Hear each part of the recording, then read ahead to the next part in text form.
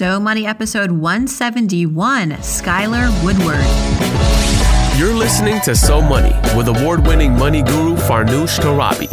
Each day, get a 30-minute dose of financial inspiration from the world's top business minds, authors, influencers, and from Farnoosh herself. Looking for ways to save on gas or double your double coupons? Sorry, you're in the wrong place. Seeking profound ways to live a richer, happier life. Welcome to So Money.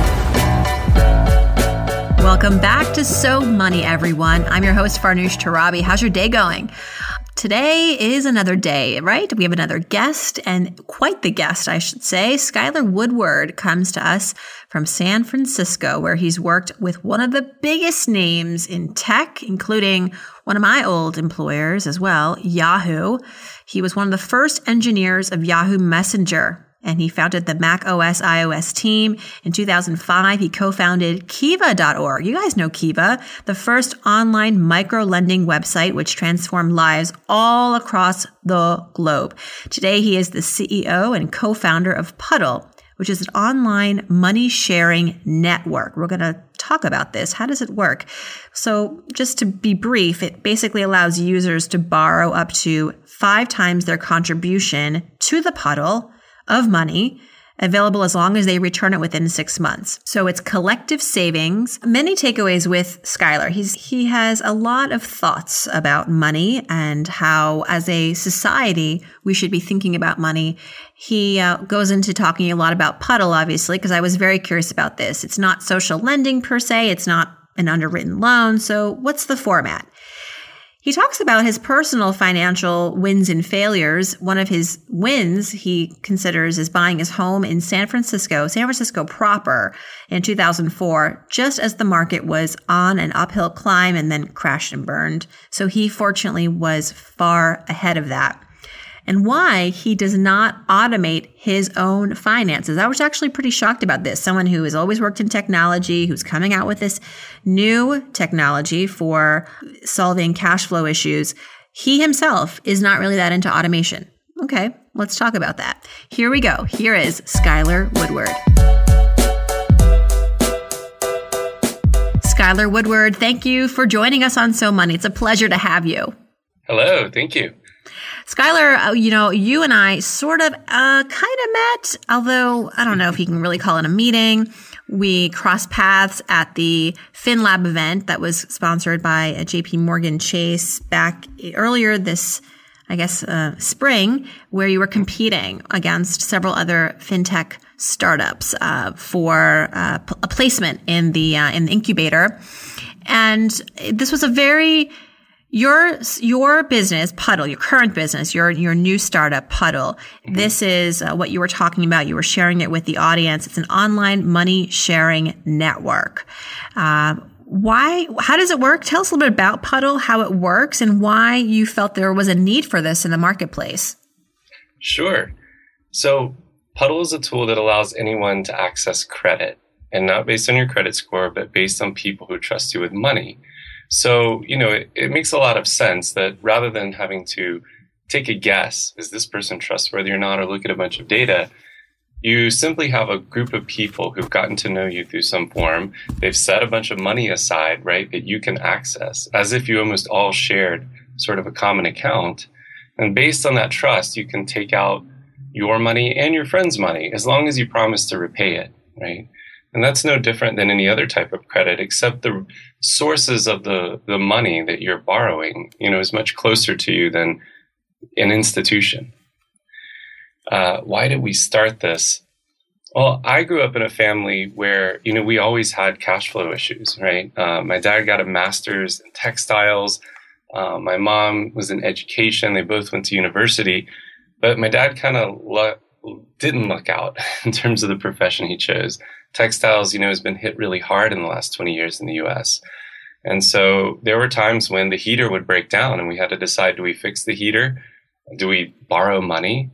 And so I was used to this. But when I came to Silicon Valley, it seemed like a lot of people didn't identify with this, right?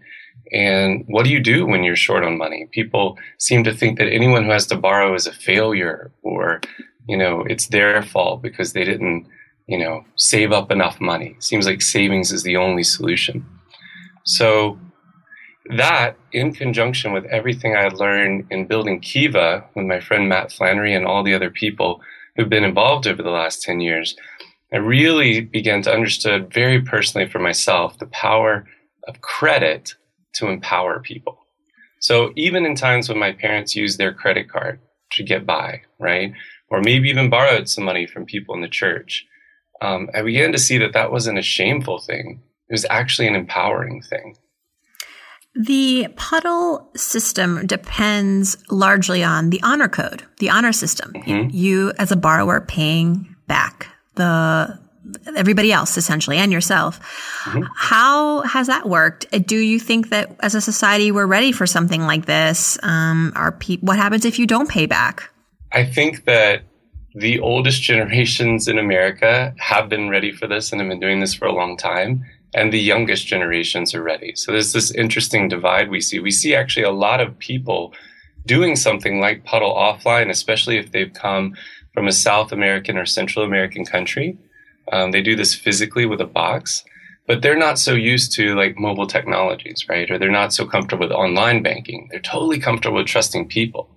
But then on the other spectrum, you see people opening their Venmo accounts to other users online, right? And this is that millennial generation. So what that means is, people are already sharing money through these, platforms. They're sharing their data, they're sharing their photos, they're sharing their personal information. And money is just another resource, right?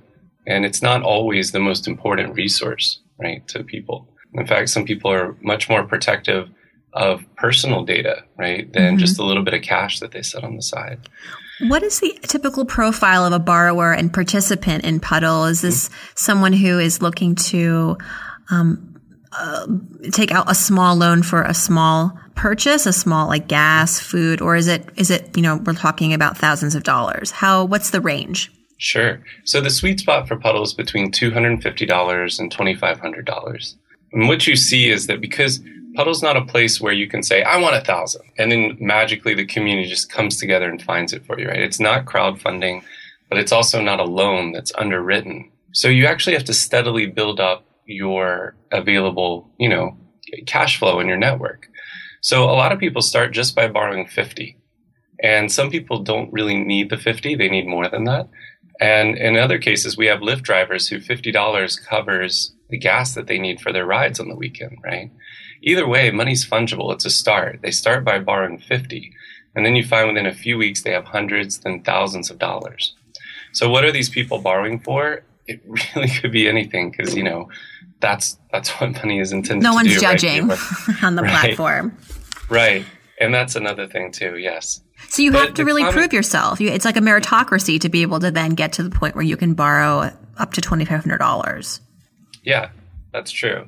And so, people often borrow for whatever the amount of money that they have available in Puddle covers, right? In fact, even myself one time, I might have said, I'm borrowing for a vacation, but I already took the vacation. It just sounded like the cool thing to post on the site. Sometimes people want to tell a story through the platform. The thing that really matters, though, is that you have a connection with those other people and that they know that you're good for it. So it's money sharing, not to be confused with crowdfunding, not to be confused with a loan that's underwritten, and not to be confused with a credit card. Right. Although one thing that is pretty interesting is we sometimes think of Puddle as a social credit card. It works like a credit card. It's not like you do all this work and application to get some money. Once people trust you, that money's always there. It's this thing that is kind of elusive to a lot of people in America called a line of credit. If you're a millionaire, a billionaire, you have tons of lines of credit, right? Like the black card, right? That sort of elusive black card. But this is something that people have had forever throughout civilization, and we're just sort of making it available again to people through the online social behavior that's evolved in the last 5 years. Mm-hmm. Now, Skylar, you've been working very closely in this realm of money and community building, money and community, from your days at Kiva and now with Puddle. So I'm curious, for you as an individual, how do you see the world financially? What's your financial philosophy on things? Wow, that's a big question. I will definitely say that working in Kiva has radically changed my view on this. When Matt first came to me with the idea of doing, micro loans online using PayPal, I thought, oh, well, this is cool. I'll never be a VC or an investor. This is my chance to be a VC to someone else who's in a different economic situation. But as I began to see the lives that were changed through that, I was blown away by the power of just a little bit of money to radically change someone's lives. And then I was also, as I began to get to know the infrastructure better and the institutions that were working, all over the world, in every country, the story was the same. People said, oh, well, the more money you have, the more trustworthy you are, right? And I said, something seems broken here. There's people with so much opportunity, and all they need is capital to unlock that. And so for me, I really felt this is something that's changed what I'm going to focus my life on. Is there's platforms like Kickstarter, Indiegogo, Kiva, Puddle, whatever tool can unlock capital to people who have amazing potential. This is the problem that I'm focused on. Why call it Puddle? Was that because it's a pool? It's literally the word pool was taken. It's right. Well, pool has sometimes some negative and positive connotations. People think of a gambling pool. Oh. You think of a pool you want to jump in, but puddles seem lighthearted, and it's really small. And these groups are really small. And yet the irony is you don't need a lot of money to make a huge impact, even in our own lives.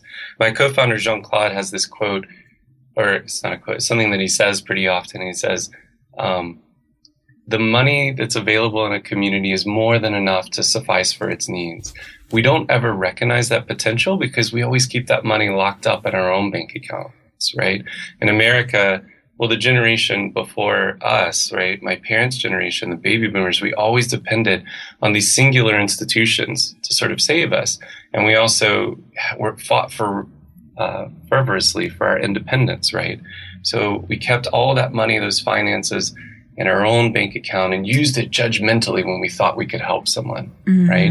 But now you're starting to see that we're realizing the power of putting those resources into play in a trusted manner, right? Our homes, our cars, now our money. And we just thought that it's a pretty radical idea for a lot of people in this country, but the idea of Puddle seemed like a nice, lighthearted place to start. Can this become something like an ocean, or does it need to be a puddle? Like, can we get to the point where we have people earning their way and showing that they are able to borrow and pay back larger sums of money, and that you have maybe, instead of 35 people in a pool, you've got 350, 1,000 X plus people in a pool, in the puddle? Right. That is a very interesting thought. Well, for starters, we already have thousands of people in a puddle, so to speak, right? The puddle itself is a massive growing phenomenon. You only share funds with people that you explicitly trust, right? So you're a sub-network in this massive ocean that's growing. But I think part of what we're thinking is, can you access, can you finance a house with this? Sometimes people ask. And that's really interesting because this is based on microfinance models where people rarely borrow money for more than a year. Even sometimes it's very rare that they borrow more than 3 months. And so this model in particular has never really been applied to a situation where people are borrowing for 30 years, right? And you also look at the way that people finance their homes. They don't buy a home that they could build in 2 years or 1 year, like someone in a village in Uganda might. They buy a house that takes them 30 years to pay off, which for me now feels like a really foreign concept. Although, of course, it was the norm. It's what everyone expected of you when you were growing up. And so it's really interesting to think, can Puddle solve that? Because is there even enough money in America for us all to afford the houses that we have, right? That wealth doesn't lie with the people that are using Puddle. That wealth lies in institutions and a very select few number of families. And not to judge it, but that's just the way it is. So can you access that? Can you unlock those levels amount of money? Somehow those individuals and corporations would have to get involved.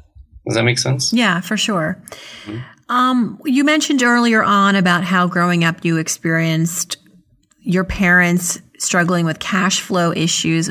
So curious to learn a little bit more about your financial upbringing and your perspectives on money, your experiences as a kid, and how that has shaped your take on money as an adult. What would you say is the one of the many, perhaps, but one very crystallizing money moment for you as a kid? It was definitely the time that my mom told me to get a credit card, borrow some money on it, don't pay it all back, and carry a balance, and then pay it off, in 3 or 4 months. And this sounds so counterintuitive to someone who's in college, because the message was debt is evil, debt is bad, don't have debt, right? But my mom was actually savvy enough to know, or maybe she'd been this through herself, if you never borrow anything, how is any institution supposed to learn to trust you? And so very early on, I think I got like a little Amex Blue on college campus. I deliberately, held that balance, and that did start me off on a great path to building a good credit score. I don't know. That's a little even counterintuitive to me, because I always say pay off the balance in full every month, because that's really building up your credit score. That's showing that you can borrow and pay off on time in full. So did you carry the balance while you were paying interest? Yeah, that's what I said. I carried the balance. Wow. It actually is true that if you pay it off every month, your credit score will grow much more slowly, if at all. But you're paying interest. No, it will grow. It will. It will. And so, well, maybe this was also different when I started borrowing, but I think it grows faster when you're carrying a balance. I think this is part of the thing, though. We don't know what the answer is. No, I know the answer, Skylar. You know the answer. Yes, I do. It's so FICO, which measures your credit score, and I don't want to spend too much time on this, but just to clarify, 30% of your credit score is your debt to credit ratio, right? And that's how much you're borrowing or how much you have outstanding versus your available credit. So if you have $1,000 limit on your credit card and you're carrying $300, $400, $500 of that month to month, and maybe you're making the minimums, but you're carrying that balance, your utilization is about, whatever. It's that balance over the available credit limit. So 30%, 40%, 50%. And the higher that ratio is, the lower your score, the more it weighs negatively on your score. So they say the people in this country with the highest credit scores don't have balances on their credit cards. If they do, it's less than 10% of their limit. Right. And that's according to FICO. So maybe, but see, what your mom told you and what you're telling me, I hear this all the time. And I have gone to, maybe actually it's a good article to write, because I'm actually interviewing someone from FICO this week. I think it's worth clarifying once and for all, because there's a misperception out there that carrying a balance is good for your credit score. And I think maybe we need to still, but anyway, not to dwell on that, but I believe you, it helped your credit score. And what's interesting is a lot of our users tell us the same thing. They say, hey, I always pay off my credit cards on time, or I only use my debit card. It's between both. Well, that won't help your score. Using your debit card is not going to help your score. And they say that their FICO score hasn't changed because they always pay off on time. And so it's interesting. It could be just a misperception. Maybe the FICO score is just moving too slowly, so it doesn't matter to them. Yeah. Interesting. Well, anyway, let's talk about failure, shall we? Sure. And I'm curious too, because you've had so many experiences in the tech world where where failure is just part of the process, I suppose. What would you say is your biggest financial failure, though, and what happened? What was the outcome? I don't know if I think about it as a failure, but there was a time in my life where I decided that I want to go to Paris for 2 years, and I lived my whole life being really responsible, saving a lot of money, 401ks, building credit scores. And at a certain point, I thought, it's time for an interesting adventure. And so I moved to Paris, and it's not a place where an American can easily get a job or something of income, not only because of visa regulations, but because everything there is so much based on a meritocracy. It's not based on a meritocracy, right? So it's based on who you know, how you've grown up in the system. And so I started to operate in this culture, and I had a friend who's a very good mentor to me. She said, Skylar, what are you doing for money? I said, well, what do you mean? Because I knew this person had a lot of savings as well. And I thought, why is she asking this question? And she gave me this very prudent advice, which is like, you should never be spending more than you're making. Mm-hmm. And I was thinking, whoa, I thought you hit it big in Silicon Valley, isn't that what you do? You just go. And she looked at me in the strangest way possible. And I realized, wow, even people who've run into great fortune, this is a really great guiding principle for me. And I wish that I had known that when I wish I'd thought about, the entire time that I spent overseas in that manner. It's not unlike when you're backpacking. Right. And you decide that your budget's going to be $30 a day. I think it's a really interesting challenge to say, what am I doing to earn $30 a day while I'm backpacking? That's incredible. What would be your advice today for somebody who wants to travel overseas on a budget? Well, the first thing to do is certainly to come up with a daily budget, right? And also plan, some space for the days that you want to splurge, right? Some days you get sick of going to museums and fancy restaurants. And then other times, you get sick of eating peanut butter and wasa every day. So I think it's really important it really changes your mentality to feel like you're getting close to the life you're used to living when you have a decent job back in the States. But in addition to that, do a lot of pre-planning, right? Think about where you're going to stay, which cities are going to be more expensive, and really stick to that budget. This is an interesting thing. I would always keep a journal of every dollar I spent because it's so easy to go over, right? You spend $5 here, $5 there, and then a ticket, something you didn't expect. But then that journal actually became an amazing log of the adventures that I had every day. It may sound a little superficial, but you look at the money you spent, and it goes back and jogs your memory of all these amazing experiences you had. So if Todd, if you're listening, that's my brother. He is in Barcelona right now. Those were some good tips, and he's actually hosteling it. But I found a very, very excellent hostel through TripAdvisor, and he said it was even better than he thought. And it's like $10 a day. You can't beat that. No. And he's having a blast. Yeah. So there are ways to do it these days, I think, because, I don't know, young people are really interested in traveling. There's a lot of ways to connect for less, overseas with people who are like within your age group or just wanting to get together, and you guys can split costs and find ways to save together. So thanks for sharing that. Okay, let's talk about success, Skylar. What would you say is your greatest personal success, money moment, as I say on the show? Again, this is a personal achievement that has to do with money. I was really proud of myself that I was able to buy a house in the Bay Area. That's something that's a huge accomplishment. That's something that it was all the factors that had influenced me when I was young. The discipline of my parents around savings, the disciplines around, working on my credit, learning how to manage stock options, and figure out what they're worth and, how to not get caught, right? Giving too much of that up to taxes. Man, it was really the culmination of a lot of factors. And then, of course, the financing of the house. Wow. What really makes me excited about that is having a house in San Francisco. Of course, it's something that a lot of people are like, oh, well, that'd be great. But it's been amazing how I've been able to use that as a tool for community in the city.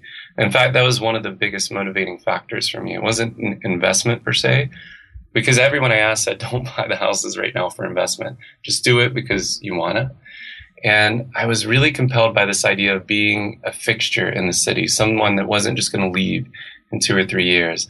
And as I began to open my home to friends, I'd often have these sort of coffee mornings in my house on Saturday. Imagine just like a free coffee bar that you can walk in and meet interesting people. And, my home has paid so many dividends as a place of community and also really an anchor for me, both financially and residentially, when I do travel away. Yeah. So you're in San Francisco proper. I thought maybe the Bay Area. And how long ago did you buy the home? 2004. Oh, okay. So that was actually a great time, right? Because in a way, we were on a rocket. Yeah. So you were right before you were at before the it went too high. Yeah. Right. But man, it was competitive. I remember bidding for a place and it went for $200,000 over price. Wow. And I will just relative to the cost, it went for 30% more than the listing price. So that's what the market was like then. I'm sure it's similar now. Yeah, it's getting a little. My parents live in the Bay Area. We were just there. It's very heated for sure. But there was definitely a time when lots of people were underwater. It was just a really depressing place, real estate wise. Mm-hmm. But I think with now the rebirth of a lot of tech startups and, of course, Facebooks, and the Facebooks of the world, I think that's helped a lot. Did you watch Silicon Valley, by the way? I have seen it. Yeah. Is it true? They say it's very accurate as far as how they depict that part of the country and just how things work and how things get done in the culture. It is pretty accurate. Of course, a lot of it is hyperbole because it's got to be funny. But yeah. But when we watch it, sometimes it's actually surprising how much what feels like an outsider, community, which would be Hollywood and whatnot, could get it right. I think. If you look there, a lot of our friends actually have been advisors to the show. You'll see them listed at the end of every episode. So it feels good to feel like they put a lot of effort into not steering too far off course. Well, they're not my friends. I don't have any pull in that area. So our friends being the residents of Silicon Valley. Yes. I wish they were my friends. And actually, we share a company in common. Once upon a time, I also worked at Yahoo. I know you were with Yahoo. Yeah. I think a different.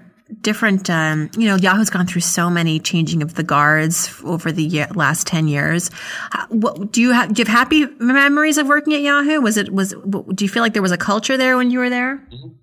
Yeah, I came at a really lucky time. Terry Simmel had recently joined, and he was great at transitioning Yahoo from the web ads or the startup ads that were their bread and butter to the ads that you're used to, running with in Hollywood and in New York, right? So Sprite, Pepsi, etc. And then after that, we had a second great phase, which was what we call the phase of hack. Our friend Chad Dickerson, who's actually now the CEO of Etsy, helped start up what was the first hack days in Yahoo, especially the first open hack day. Oh, like a hackathon. Right. Yeah. And we began to bring in these other companies too that really changed the DNA of Yahoo for a while. Delicious, Flickr, Upcoming. Some of the best minds in Web 2.0, if you'll say, have had a huge influence. Had a huge influence on those of us that were there. The difficulty was that a lot of times the leadership wasn't able to stick with an idea long enough to have it bear fruit. Wow. Flickr was born out of a hack day. That's pretty... No, that's not true. Flickr was acquired, but Flickr and its culture had a lot to do with the evolution of the hack culture, at Yahoo. Gotcha. And actually, funny enough, had a lot to do with my thinking about, Puddle in a way. One of the people who was sort of leading this moment and thinking about how do we evolve hack at Yahoo was Katerina Fake. She's one of the co-founders of Flickr. And we were having this discussion with a small group about how postmodernism, how that relates to what's happening on the internet. And I began to see this trend where you started to see that my parents lived in an age of modernism where everything was consolidating. And this new generation and what we were calling Web 2.0 was this really simple fact about decentralization, right? Mm-hmm. So decentralization of news, decentralization of finances, of who can be a driver to take you from one place to another. And at that point, it just became really obvious that any sort of financial tool that was about centralization was something that was eventually going to die and be replaced, right? We were going to begin to find our own personal security financially as a community. Does that make sense? It does. It's a little confusing because it's like decentralization, but still wanting the community aspect. Mm-hmm. So, but decentralization for, I guess, monolithic structures, right? Yeah. So my parents consumed CBS, right, and NBC, traditional, and now people are listening to your podcast. Right? Exactly, right. There's more choice. There's more. It's just more. I guess it's a more personalized approach to consumption. And also, it involves more minds and more ideas, right? Mm-hmm. Lots of different solutions. And new pockets of capital, in our case, that would previously not really be accessed. In a way, it's reverting back to the way society worked before the Industrial Revolution, right? Everyone lived around a church in a small village, and we had these pockets, I guess, of centralization, but there was no massive centralization around one large entity, as an entire nation or entire world. What would you say is your number one financial habit? Something that you practice. It doesn't have to be daily, but it's something conscious that you do that helps you be more in tune to your finances or better manage your money. It's a good one. I don't have an immediate answer for you right now. That's okay. Do you, it could be something as simple as I automate my finances to I meet with my financial planner, or some people have told me that they check their bank balance every week, every day, or they have an app that they use for something or other. Yeah, maybe I'm a little old school in this sense, but I very rarely automate any of my finances, and I don't trust a lot of my finances to an app that's analyzing it. I actually have this habit of checking in, with all my bills on a regular basis. And it sometimes feels like a burden, but at the same time, it requires me to realize when it feels overbearing, I realize the complication of having too many things connected, right? Maybe I'm using too many tools and too many services. And then I, immediately just start to eliminate. Just like when you try to unsubscribe from spam email. Right. You're like, I need less people that I'm dealing with around money. I get you. I hear you. Totally hear you. So you actually still send your bills through the mail? I use Bill Pay. You use Bill Pay. Okay. But I'd never automate any of those payments. The only one exception is a child I've been sponsoring for a long time in Zambia. And because I want to make sure that he's never without his $30. Oh, yeah. I've got that on auto pay. That's cool. That's so kind. All right. We have almost finished up the show here. But before we go, I'd love to ask you, or rather, they're called so many fill in the blanks. They're kind of like the Mad Libs of money, where I start a sentence and you finish it. The first thing that comes to your mind, don't overthink it. If I won $100 million tomorrow, the first thing I would do is invest it in growing Puddle. Is that how much it's going to take? No. It's a lot of money. I mean, well, you look at the amount of money that people put into Uber. Right? I know. I mean, if you really want to change the fabric of our society, right, it's going to take a lot of education and a lot of infrastructure to give people this tool. The one thing that I spend my money on that makes my life easier or better is? It's HBO Now. Does that count? Of course it does. An expense? I consume HBO Now Sunday nights. I don't leave the house between 10 and midnight or 9 and midnight, right? Because it's Silicon Valley, Veep. Do you watch Veep?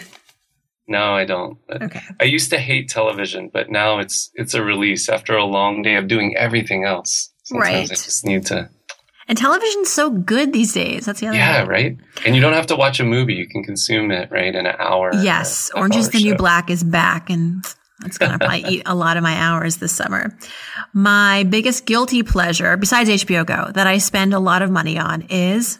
Oh, food. In San Francisco, they said at one time, it's probably not true anymore, that 70% of our income, the revenue in San Francisco was the food industry. And it's really hard not to turn down. Your food's delicious. All the amazing places that are around here. Yeah. I was at the Ferry Building earlier this season, and kind of my first time just hanging out there. And oh my gosh, it's like once a week in Brooklyn we have a food fair, and this is like every day at the Ferry Building, just outdoor, indoor, lots of great food. It was hard to pick what to eat. One thing I wish I had known about money growing up is that money is just it's just a construct of our society. It's not a real asset. Money is really what you and the culture around it make of it. I always thought it was this, sort of tangible thing. It's like, I've got to have more of it, and what can I do without it? And yet money is just a tool that we've created. And, in our sense, debt is just an effective tool as, dollars and currency, debt between two people. As long as there's a trust. As long as there's trust, yes. When I donate money, I like to give to blank because you mentioned your sponsor in, was it Zambia? Yeah, the child that's sponsoring in Zambia. Well, I like to give money to entrepreneurs. When I was growing up, I would give a lot of money to charities. And, working in a nonprofit, I've seen that it is very difficult. As you might hear the Gates Foundation and their time, it's very difficult to figure out how to give away a lot of money.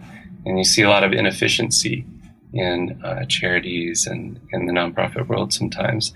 So I often like giving my money to entrepreneurs, and that could be through Indiegogo or through Puddle, through Kiva. And, sometimes the project doesn't always turn out like you think, but the learnings from that, the culture, the impact that they've created on the world often inspires us all to move forward. That's awesome. How connected are you to Kiva these days? Are you how in touch are you with that team over there? Oh, I check in every so often. One of my favorite days is my friend Johnny runs the Kiva Zip program there. It's really what the full manifestation of what we always wanted Kiva to be, was truly peer-to-peer. It's the first time where the borrowers and the lenders are sending the money directly to each other through PayPal or through M-Pesa in Africa. And they have these days at the Kiva office where they bring in entrepreneurs from all over the Bay Area or sometimes even farther if they can make it. And you get to meet in person some of the businesses that you funded or some of the businesses that are on the site to fund. And I'm just always so impressed by one of my favorites was a guy who's making energy bars out of grasshoppers. And we may not think to eat grasshoppers here, but he's like, are you kidding? This is a huge sustainable energy source that we're not tapping. And surprisingly enough, the bars were really tasty. They're a delicacy in some countries. Mm-hmm. All right. And last but not least, I'm Skylar Woodward. I'm So Money. That's the name of the show. I'm So Money because I spend my time empowering other people to use money as a tool to achieve their dreams. I love it. Thank you so much. Did you have fun?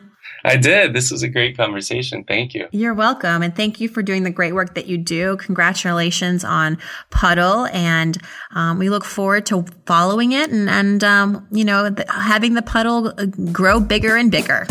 Thank you. That is a wrap, everybody. Thank you for joining. Thanks to Skylar Woodward, our guest today. His website, puddle.com. You can also follow him on Twitter at Skylar. Wow, he got his name. That's pretty impressive, just like I did. Farnoosh. I guess there aren't that many Skylars or Farnooshes, at least not when Twitter first came about. Anyway, all this information at SoMoneyPodcast.com. You can also get the transcript and comments from this episode and all previous episodes. And there, just click on Ask Farnoosh. It's a little tool I got on the website. Just click on it. Boom. You can ask me a question. Type in your questions. Send it to me. It gets right into my inbox. And then I will hopefully respond in the following weekend of So Money, Saturday and Sunday. And if you'd like a free one-on-one money session with me, it's quite simple to do so. There's not a whole lot of competition for this, but I don't know if that's a good thing or a bad thing, but still, I appreciate it. Everybody who wants a one-on-one with me, if you want to qualify, go to iTunes and leave a review for this show. And every Saturday at the top of the show, I pick one new reviewer, and that person receives a free 15-minute session with me over Skype. So if you're interested in that, I would love to hear from you. Thanks, everyone, for tuning in. Thank you to Skylar for his great answers on the show today. Hope your day is so money.